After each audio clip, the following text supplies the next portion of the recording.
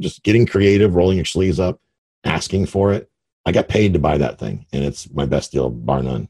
It's time for the Creative Real Estate Podcast, your source for out-of-the-box real estate investing strategies, brought to you by ecospace.com. Now, here's your hosts, Adam and Jason. Welcome back to the Creative Real Estate Podcast, and my name is Adam Adams. Today, I'm with Tyler Sheff. He buys small and medium-sized apartment buildings to cash flow with his investors, which has become something kind of niche, because when you're looking at properties that are a bit smaller than 50 units, you don't have quite the competition, and you're able to buy with better cap rates. He's also got a podcast, which I hope that I can direct you to as well. So, Tyler, tell us a bit about what you're doing. What we do is, first of all, we acquire, like as you said, the small, medium-sized apartment buildings. We use 100% private capital, and the stuff that we're buying usually is the type of stuff that the banks will run from.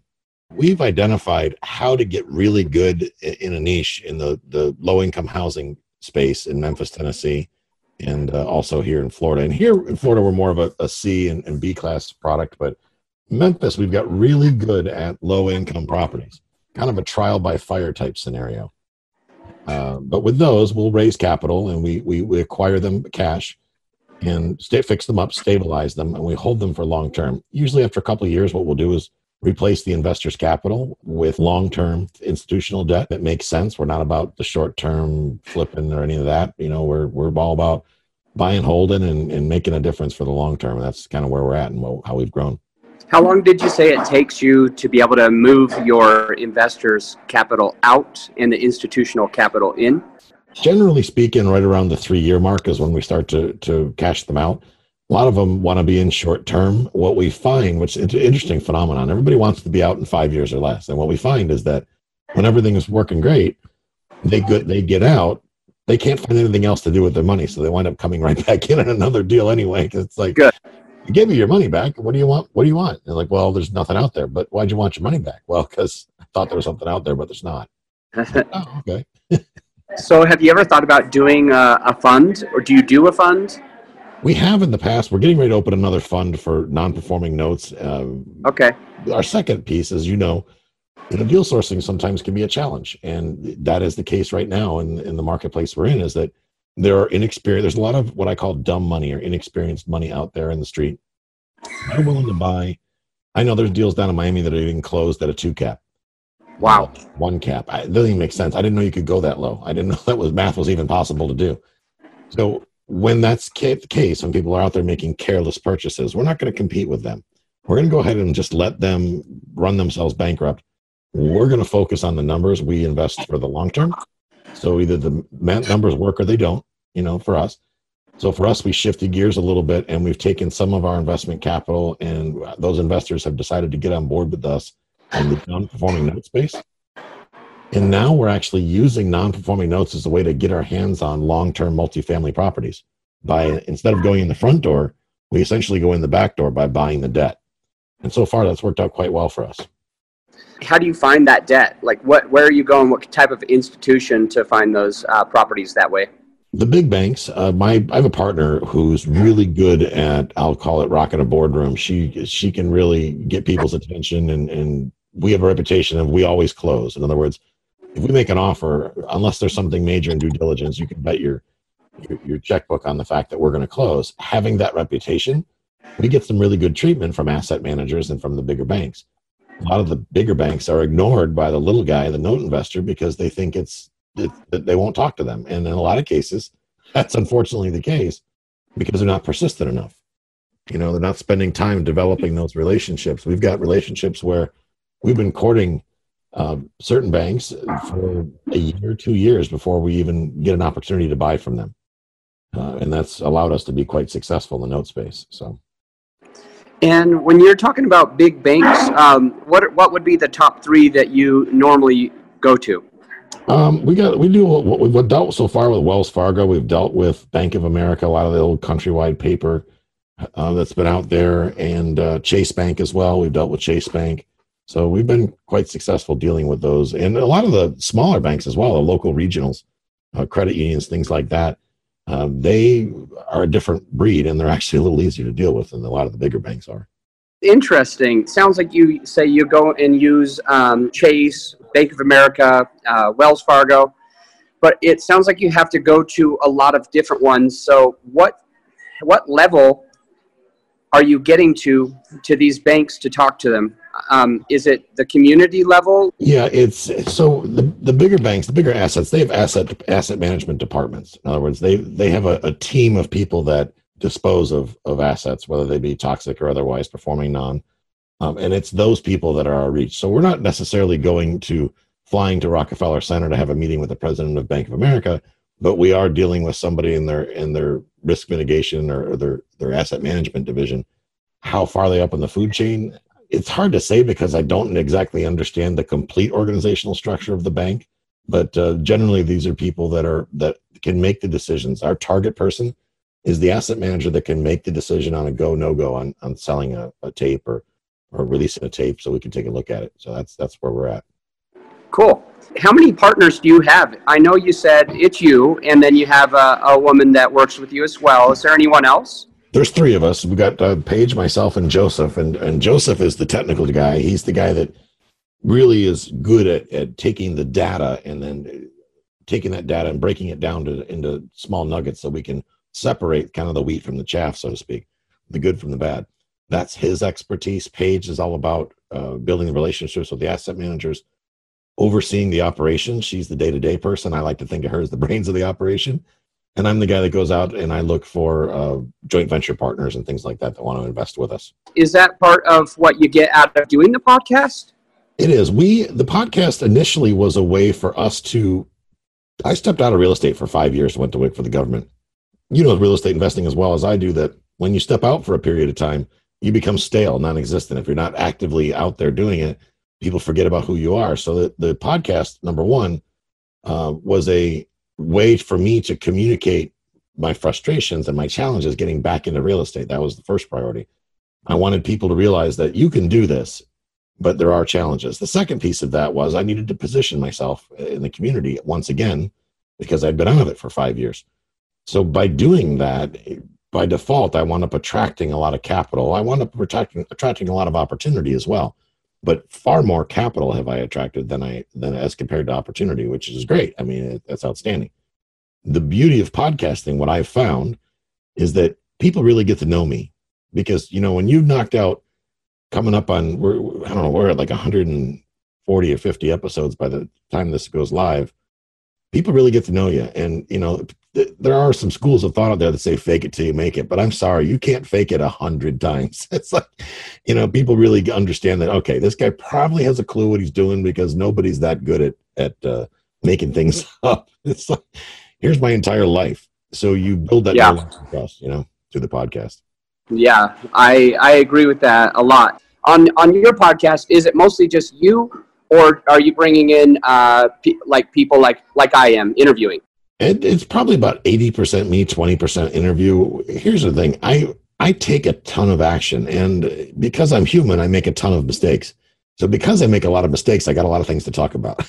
The more mistakes I make, I'm like, my audience would probably benefit from not doing that dumb thing. So I'm going to go ahead and make an episode out of it. And that's how I come up with a lot of my content. It's like, hey, this happened last week, and I don't suggest you try that. Instead, do this because this actually works. The other way, no bueno, Yeah. No good. I like that. I like that a lot.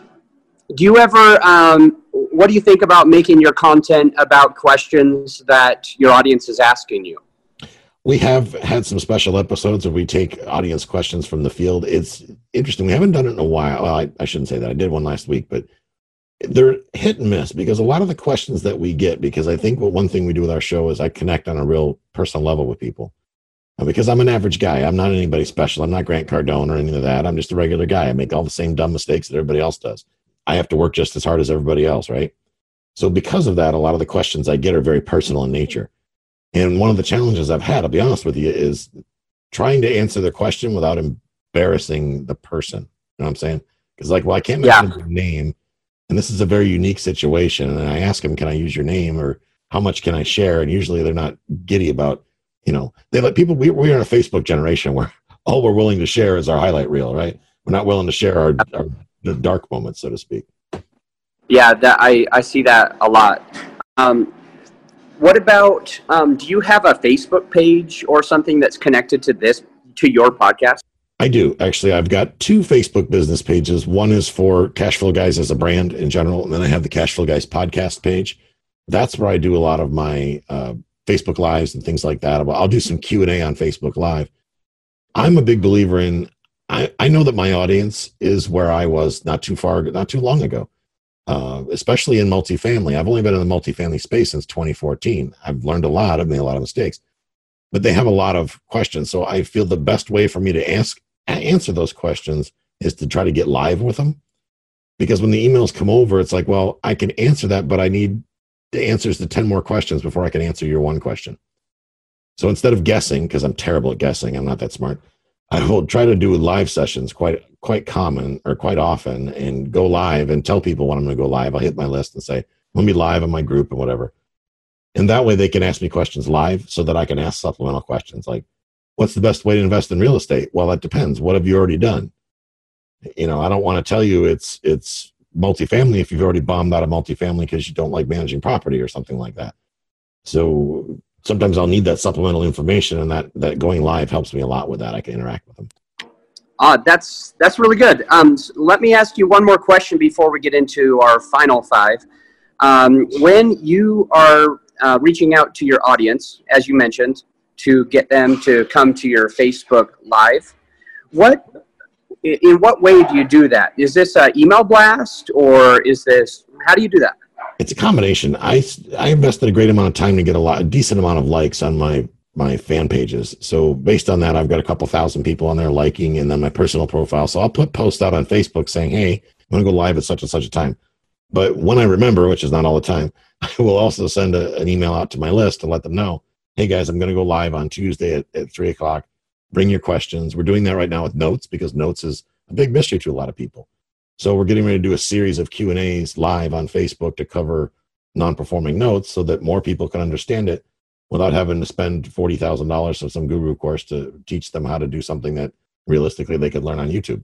So yeah, you're providing a service, you're helping a lot of people, and I'm sure you're getting a lot of value out of it. What I've noticed anytime I'm answering questions, I learn more than probably anybody listening. So absolutely. It helps you perfect your craft. I mean, I wouldn't be where I am in real estate right now if it wasn't for helping my community and teaching them. And I'll be honest with you, there's a lot of questions I don't know the answers to. And this forces me to stay sharp. I have to consistently research and learn so that when questions come, I have the answers for them. So for me, it's an exercise in accountability, which I thoroughly enjoy. I thrive off of it. Great. Are you ready for the final 5? I'm ready. Hit me. All right. We'll get right into the final 5, but first, a quick word from our sponsors. This episode of the Creative Real Estate Podcast is brought to you by both you and brought to you by the show itself. And we just wanted to say thank you, Jason. I really appreciate having you as a listener. And we have an ask. We've got a quick ask. If you have been listening to the show for a little while, you love the show, and you haven't taken the time to leave a rating and a review, I just wanted to ask to see if you wouldn't mind going into iTunes and doing a written review as well as a rating.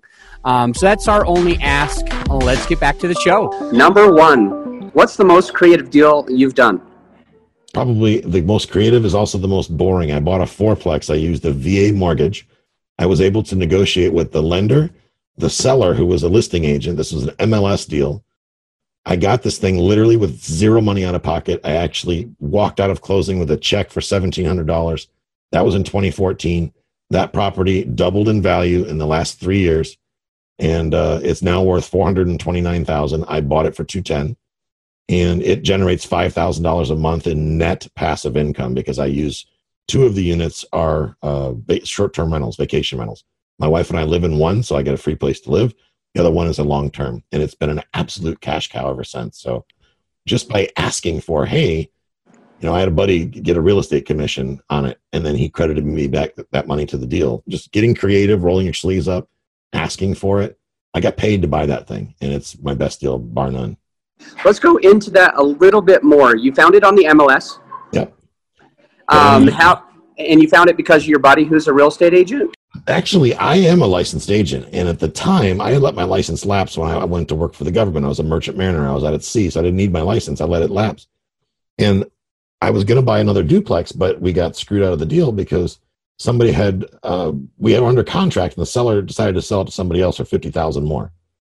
I figured karma would be the best educator there. I wasn't willing to fight it and hire an attorney and all that.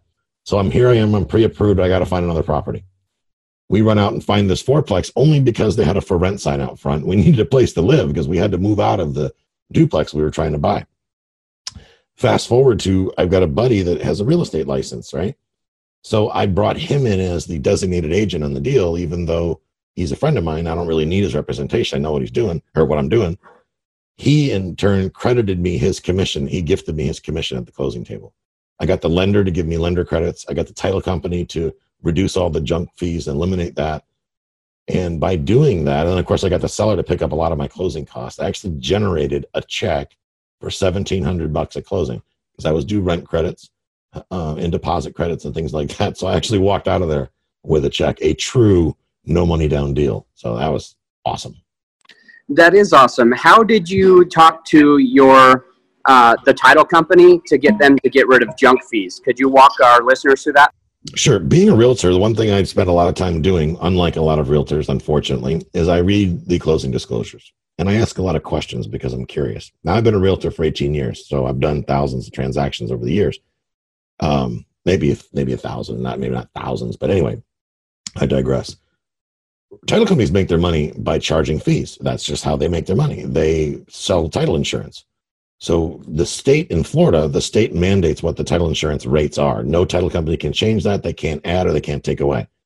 So if they want to make more than the next guy, then they're going to add things like FedEx fees and all these extra fees.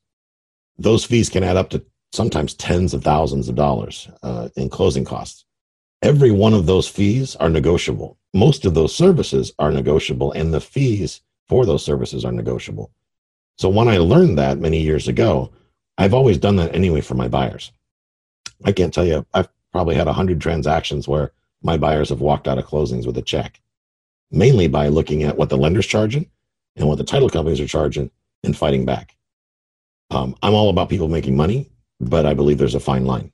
In other words, how much money does a title company need to make? How many hours are wrapped into a transaction for them? Is it 3 hours? Okay, so is $20,000 realistic for a 3-hour service that really revolves around buying a piece of property? It's not like they're saving lives or curing cancer here. You know, we're just doing a title search. I can have my own title search done for $300. So yeah, you know, things like that. So how much was it going to be, and how much did it end up being because you asked? It was going to be, I think it was started out at $19,000. I got it down to like $2,800, I believe it was total. That's great. Yeah. Thanks for sharing. Question number 2, what book would you recommend? I don't know if you guys have heard of this one or not, but it's called Equity Happens, and it's written by two of my favorite guys in the world. I think they're awesome. The real estate guys. It's Robert Helms and Russell Gray from the Real Estate Guys podcast. They put it out in 2006, I think it was. It's out of print currently. They keep teasing us saying they're going to update it. I wish they would. But I will say this little hack for your audience. If you want to buy the book, it's called Equity Happens. Go on Amazon, put it in your shopping cart, but don't check out. Because sometimes the book is as much as $100. Wait for it. As more people post their old used copies, the price drops. And when it gets down to about $30 to $40, pull the trigger and buy it, because I don't think you'll get it cheaper than that. Great. Thank you for sharing. Okay, so question number 3. Where were you 5 years ago, and where will you be in 5 years from today? 5 years ago, I was in the middle of the ocean working on a government research ship as an able-bodied seaman. Getting the you-know-what beat out of me, because at the time it was negative 14 degrees outside. It was 30-knot winds, and I was in 20-foot seas, wondering if I'm going to live to see the next sunrise, so to speak. What am I doing to myself? I'm never going to retire at this age. And then that was the last trip I took to sea. I quit my job. I took 6 months paid vacation, got back into real estate. I had to replace that big 6-figure income I was making. I was able to do that in a very short period of time by massive action, and then the rest is history. That's where I am today. As far as where will I be 5 years from today, my wife has MS, which is the debilitating disease, neurological disorder. We are not going to fall for what I call the great American lie. We're not going to work 40 years or 50 years, all of our life, till we get old and then retire and try to have a good time on less money. we did a paradigm shift and said, no, we're going to make our money now and have our fun now by buying cash flowing assets. It's not about flipping houses for us, right? So we did that. We quickly built our portfolio. We've got a very robust portfolio that's extremely profitable, met all of our goals. Now it's about having fun and it's about educating other people. This summer, I'm writing a book. I'm actually going to write a series of books on, one of them is going to be my journey and how I went so far so quickly in mindset behind real estate investing. Nobody else talks about that.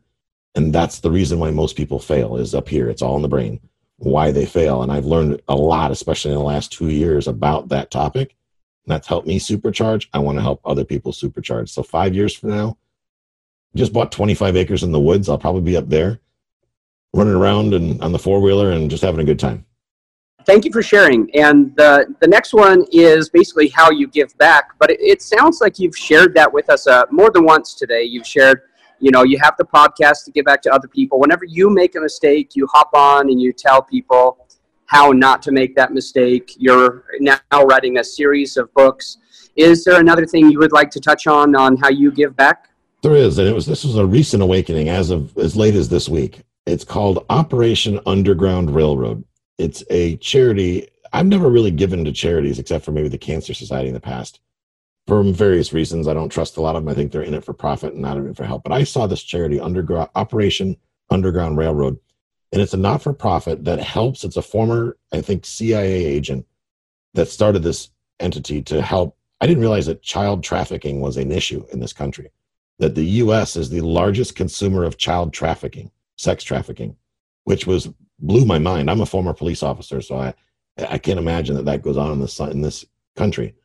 And what they do is they raise money to go out and they'll steal these kids and they take them to foreign countries and do terrible things.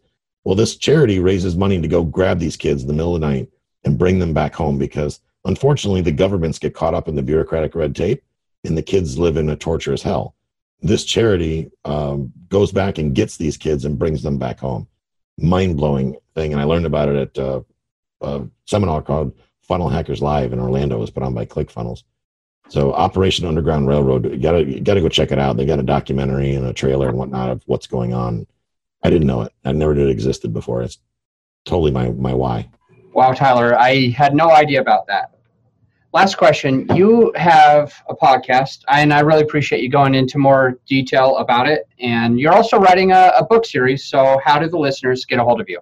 Best way to reach out to me is through my website, and that's cashflowguys.com. Guys is plural, cashflowguys.com. You can get access to my YouTube channel, my podcast. You can read my blog posts. You can even instant message me right from that website. So that's the best way to get me. Tyler Sheff, thank you for coming on the show today. I really appreciate you going over your strategy with small and multifamily properties, the way your company is structured, and the role in the company which you play with the podcast. I really like that creative deal that you did with your personal residence that you bought for $200K and walked away at closing with a check in your hand. And today it's doubled in value and making you $5K passive income. Thanks for being on the show. Until next time, think outside the box. Thank you so much for listening to the Creative Real Estate Podcast. And if you got value from this episode of the podcast, please take the time to leave us a rating and review on iTunes. Give us a written rating and a review. We'd really, really appreciate it. I'm going to let you go, but until next time, think outside the box.